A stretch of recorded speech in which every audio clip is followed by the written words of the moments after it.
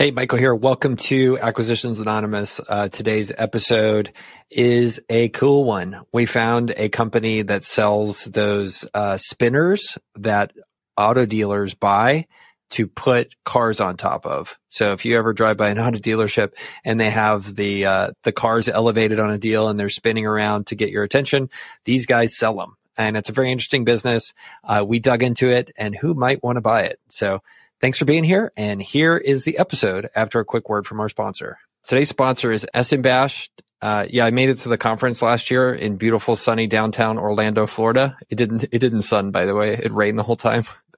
But it was a great conference. So yeah, they're sponsoring again. And, I think we love that show. I love speaking at it. And I think totally recommend everybody consider going, especially if you're a small business owner operator who wants to think about M&A.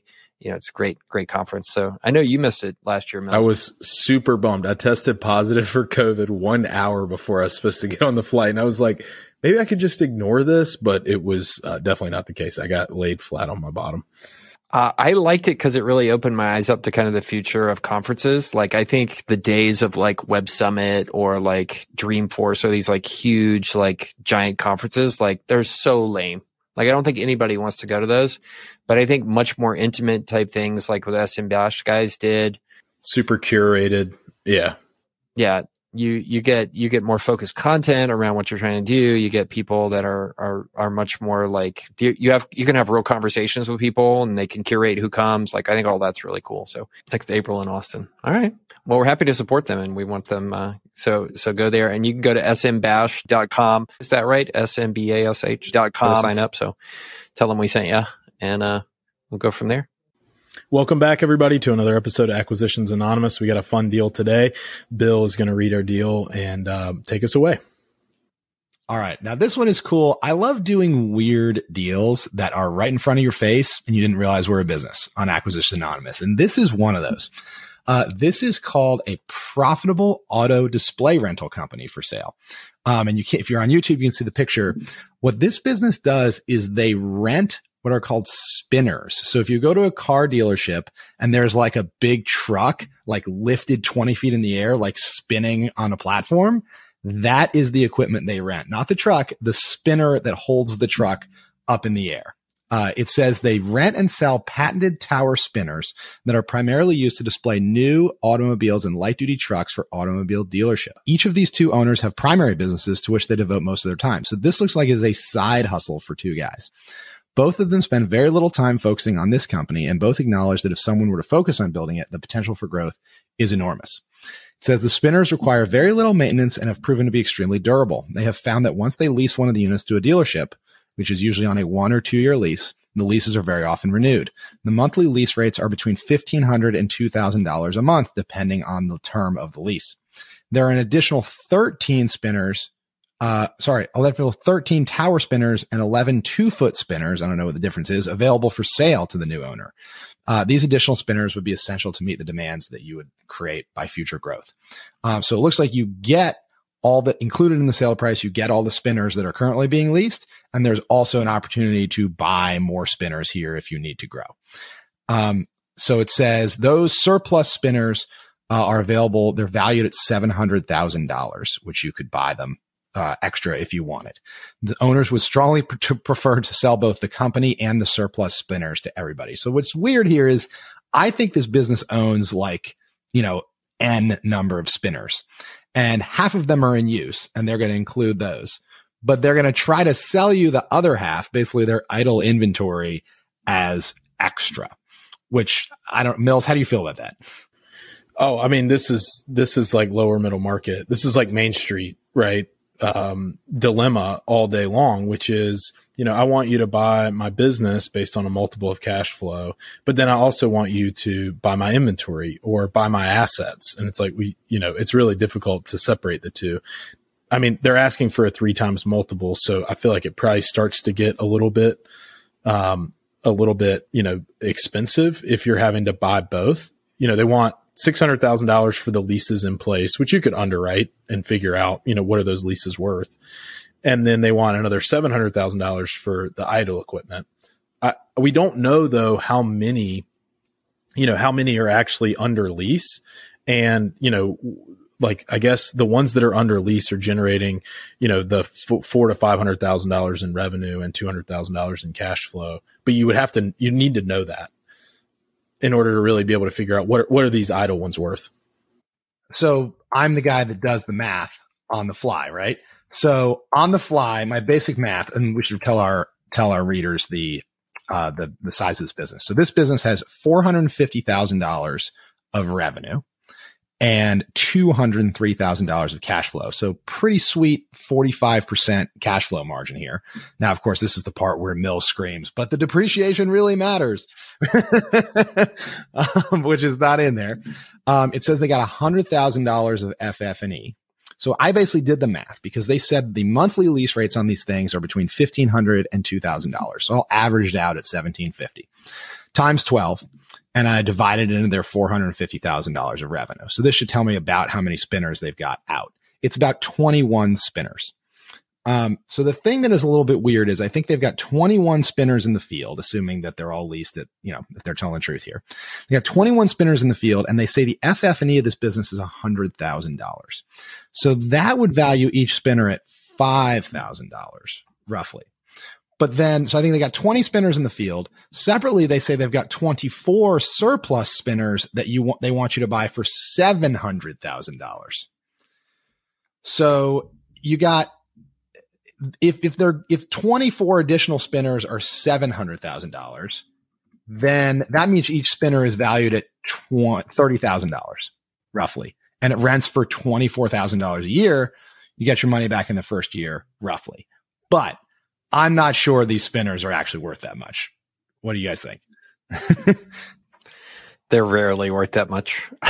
They never are. Well, it's the old conundrum of, I think especially inexperienced sellers at this end of the market, they want to do two things. One is they want you to pay cost for what it costs them to get a piece of equipment, and they don't really value it at what the market value is for the thing today. And then the second thing that I'm kind of surprised they haven't done, and maybe they are doing it, but they try to get you to pay for how much the business is going to be worth to you. So it's like, oh, you're going to operate at 30% better than me. Okay. Add 30% to your, to your profit number. And then let's do a multiple of that. And it's like, well, wait a second. This has to be a good deal for us too. I can't just be a good deal for you. Yep. Yeah. Well, they want you to buy all these surplus spinners that they've got on their balance sheet, and they want to wash their hands of it. Well, why would you do that? Why wouldn't you just buy them as you lease them up? That's the first thing I would ask for. Also, if they're saying you need these to keep up with demand, then why aren't they leased? Like, maybe there's a backstory. They just acquired them. They haven't had time to put them in the field. And it's like, okay, well, if there's so much demand, why don't you wait 3 or 4 months, put them all out into the field, and then I'll pay you a higher price because there's cash flow associated with these assets instead of just, they're sitting idle and I have to store them. I do think it's worth talking about, like, we talk about buyer business fit, which I think is like one of your genius ideas, Bill, and I'm glad we keep bringing it up. But then there's also like buyer customer fit. Like, I don't know if you guys have ever dealt with businesses that try to sell things to car dealerships. Car dealerships are like up there in the top 10 worst customers. Like, it's just unreal. Like, they have no real attribution. Like, their whole, and it kind of comes in my mind from how car dealerships actually make their money. Like, I assume you guys have looked at this, right? Car dealerships don't make any money on new car sales. Like, it's mostly just a services and a parts distribution business with like a new car sales attached to it. And a financing business. And a financing business. Yeah. Well, there's the consumer financing, but then there's also, the guys that are auto dealers here in San Antonio that got super duper wealthy. They're the ones that went in vertically integrated. So like, they also got into the planning business, which is like, you make loans to auto dealers to help them pay for their on-site inventory, like their inventory finance loans. So it's like, how meta. Yeah. It's like, yeah, like some of the richest people in San Antonio, like this city is basically, if you go look at who like donates to all the political campaigns, it's like auto dealer, auto dealer, auto dealer, auto dealer. And everybody is like, wonders why we don't have mass transit here. I was like, I'll tell you why. Like the train lobby is not in there giving money to like to the politicians. So nobody votes for it. They build more roads and we have more interstates. Well, not just that, Michael, like the crazy thing is that car dealerships are I guess it's federally or locally, they're protected. Car companies are not legally allowed to sell direct in most states. right? So they are mandated to exist. And that's why, because they give a ton of money. Yeah. Oh, I had a rant about Tesla. Can I do my rant about Tesla first? Oh, yes, do your Tesla rant. I bet they use the spinners. All right, here's the deal. There is I ran into some buddies this morning and I was leaving a coffee shop. They were coming in. I drove up in a 2017 Subaru. One of my buddies drove up in a Lambo SUV. I was like, look at this guy coming in. Turns out it's my friend. Another guy drives up in a $250,000 turbo Porsche and he rolls right into the handicap spot and puts the handicap thing up on his dash and gets out of it. He's in his 70s. So he gets a pass there. These are your friends, right? You prefaced it with, these are my friends. Oh yeah. I only hang out with ballers, guys. That's how this works. No, I mean, these guys are all car dealers, apparently. Neither one is a car dealer, but they're like, Girdley, why do you drive a 2017 Subaru? And I told them the absolute last thing I want to do in my entire life is talk to a car dealer. It is the worst thing. That's why I buy a car that never breaks, because I never want to go in there. I never want to talk to one of those guys. I never want to go through the whole thing, because it just makes me feel dirty to do the whole thing. So anyway, getting rid of car dealers is why I wanted to get a Tesla. And I'm like, okay, I'll get a Tesla. They're going to get rid of that. But then Elon goes and totally screws it up. And he keeps marketing this full self-driving thing for $20,000 that isn't freaking full self-driving. So I'm like, oh, you did this one thing that's just great, but now you're lying to me to try to get me to pay an extra $20,000. So you just went and ruined it. You just ruined it, Elon. So don't do that anymore. Wanted to drive a Tesla and look like you're this modern tech guy, but now you drive a Subaru and look like you probably wear Birkenstocks and smoke weed on the weekends. A soccer mom. Yeah, I'm down with that. So anyway, back to my rant. You got to think about who you're going to be trying to sell these things to. These are fickle people. They don't have good revenue attribution. When they buy this spinner from you, they don't know if it works. They literally do not know if it helps, and they will never find out. It's just all stick their finger in their mouth, hold their wet finger up to the air and say, I think it made a difference. So this is the opposite of whatever mission critical is. It is just some general manager being like, I think it works. Let's get a spinner. We did good when we had one before. And in this world, there's these consultants who go around to car dealers, on a brand by brand basis, and will say, hey, here's how you can drive sales. Here's how you can, generate more revenue. Here's what everybody else is doing. And it's like a total herd mentality. The thing I can't figure out is, why is it that the dealership doesn't own this, right? If they sign a 1 or a 2 year lease and these guys are making their money back within the first probably, 12 to 18 months, why aren't the dealers just buying these? Maybe it's just a cash outlay thing, but you got to think, if you're signing a 2 year lease for, what would that be? $36,000, and these things cost anywhere near that same amount. Why wouldn't you just buy it? Maybe it's smaller dealers. Maybe it's not the big marquee ones, but I cannot figure that out. I don't get it unless they're like, hey, I want to test it. But as Michael said, they have terrible attribution. It's not like they're running an A/B test and they're going to look at car sales when there's a spinner up and not. So I think, as Michael said, it's just a hunch, and they're like, oh, we'll try it. Maybe it's easier to say, try it, if you just got to wave your hand and these guys erect it and they'll take it down if you want it gone, all that stuff. I don't know. I agree. You lease it for 1 year and then the next thing you do is buy it. It does say in here somewhere that they lease and sell these things. So maybe that's what happens. Maybe they lease it for a year and then they sell one. And I don't know, maybe the math works out, right? They basically sold it twice. Mm-hmm. It would be interesting to think about what kind of buyer should buy this. And I was just thinking about it. I was like, what it needs to be? Somebody that's already one of these car dealery guys and knows all the car dealers, both in the independent and the branded shops. And how to talk to those people. You can walk in there and be like, I got a spinner at my shop. You know what I did? I sold a, 2008 Cadillac STS for $42,000 to some sucker. By the way, that's the car we give my teenage kid. It's amazing. He says it's not helping with his dating life as much as I thought it would. Anyway, so maybe it. It's been great. I remember when I was in the 80s and I was just desperate to get a car, because that was the way. In suburbia, you got to actually be a real human being. And we went through the standard COVID post stuff with our teenagers where they wouldn't leave the house. And now my son has a car and he leaves the house. I'm super excited. But 5 minutes after he left, literally, this is the conversation. well, what do you think he's doing out there? Is he getting into trouble? I was like, we were just dying for him to leave the house. Like, what do you mean? What is there to worry about? He's probably out there trying to rent spinners to car dealerships or some other similar side hustle, Girdley style. Let's go. Always time to make money. Always. Turns out one of the owners of this business is Girdley's son that is side hustling this.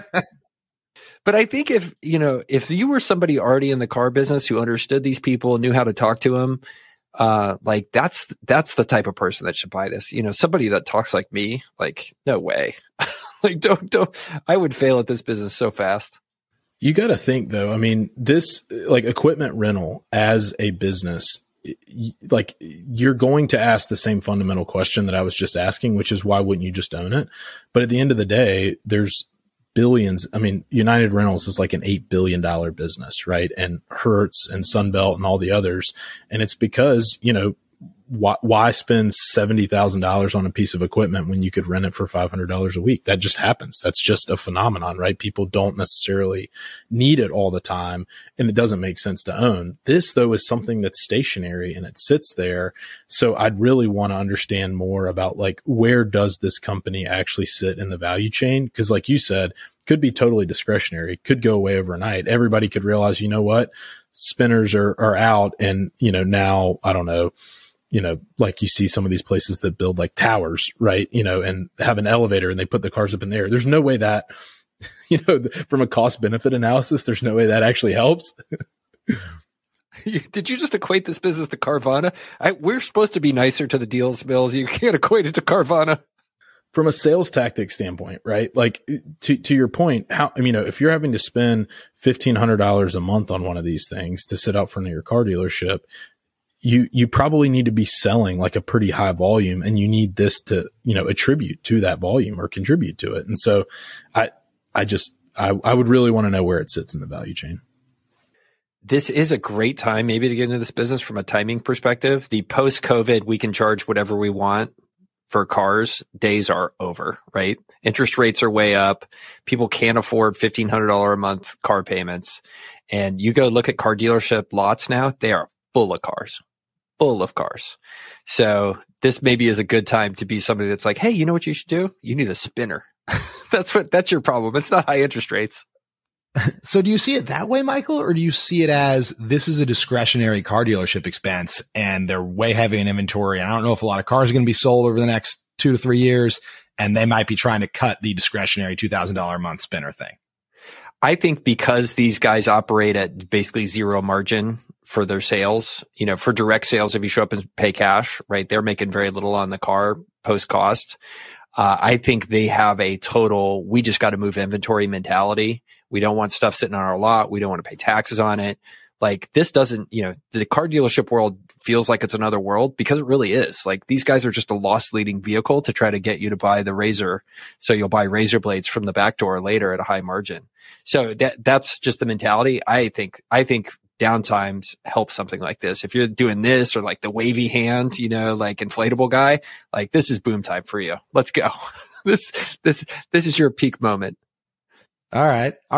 So let's talk about some things I do kind of like about this business. On one hand, there is some major tax shelter depreciation, bonus depreciation going on with these things, right? Like you're buying a bunch of assets, you're 100% depreciating them in the first year, which is going to entirely shield your first year of rental income from taxes completely, or you can bleed off and take into, other businesses that you may own. So there's a really, really nice tax shield built in here. The thing that if you could get these on lease and they do just sit there, 100% ROI, right? They return capital every year is really not bad, especially if you are not having to pick them up and tear them down. If you are having to pick them up and tear them down though, I start to wonder how much does that cost? And also like at some point, all the car dealers in your town, you kind of dated all the girls, right? Like everyone's had a spinner for a year. Like they don't have a spinner. Like, do they come back? Or like, I wonder if you got to start trucking them further and further, to get your yield on your assets. But this is the type of thing that's interesting. It's a side business, right? So it says specifically in here, 2 guys own it and they've both got other businesses. So this is like a pure side hustle for these guys. which you got to respect. Like they were like, let's go out and I'm sure I'd love to hear the story. Like, let's buy 2 spinners, Mills. Like, let's see if we can talk a car dealer into it, right? Like, see how it goes. And before you know it, they got 20 of them in the field, right? So like, good on them, like super cool. I just don't know how this scales. Like, do you think it could scale like full time? Like, you're going to have to really start trucking these things. No, I don't think so. I mean, you think about how stationary they are, and they turn over, once every 24 months, right? Or maybe once every 12 months, and you only have maybe 40 in the field. So you're talking about like 1 or 2 tasks per month, on average to maybe move and relocate these things. I think there's a guy, with a flatbed trailer who does this for you, and it's fairly hands off. No big deal. And then you just store them in a grassy field somewhere on the edge of town. That's true. They may not even have to be like stored inside because it's an outdoor piece of equipment. Yeah. So like, I don't hate it if you don't end up with your balance sheet upside down. And I'm starting to wonder if maybe that's what happened to these guys. Like, I wonder if they had to, maybe these are custom fabricated, or like maybe they had to buy 40 of them and they've only got 20 in the field that are productive. Who knows? Maybe there's debt on it from when they had to buy all 40. And it sounds like they're trying to get out from under kind of a balance sheet that's a little upside down, because the thing that just really freaks me out about this is, in addition to the spinners that are currently being deployed and earning revenue, there are surplus spinners valued at $700,000. That is scary to me. And it's also scary. There is a sentence further down the thing that says, the current owners, basically it says like, we strongly prefer to sell you both the business and the surplus spinners. That's what I'm having trouble finding it. But that's basically, they come out and say, we really, really, really want you to buy both. And that tells me that they really, really do not want to own all these assets anymore. Yeah, I mean, definitely not if they're not leasing them anymore. It does make me wonder, though, is there some potential like creative deal structure where maybe, you have a first right of refusal and an option to buy the remaining ones as you kind of actually put them on lease, that you're then starting to take them down from these guys. But it depends on how desperate they are in wanting to sell both. And obviously the person who buys the leased ones is definitely the buyer of preference on the ones that are surplus. Yeah. I mean, the other way, if you want to be real devilish with them, is you try to make them keep all the assets and you lease them from them. I love this about you, Bill. I love this about you. Yeah. So you're like, I'm going to do all the operations. I'm going to do all the marketing. I'm going to install them and remove them, like all that stuff. But like, when they are at a car dealer, I will rent them from you for $750 a month, which is your cost of capital plus a spread. You're just an equipment leasing. I'm your only client, right? And I run around and do all the work, and that's why I make a surplus. That's how you make them really hate you and tell them to, and they hang up the phone on you. Right? Because what that would tell you, if you propose that deal, that would tell you the thing that they really have a problem with is their huge balance sheet. Mm-hmm.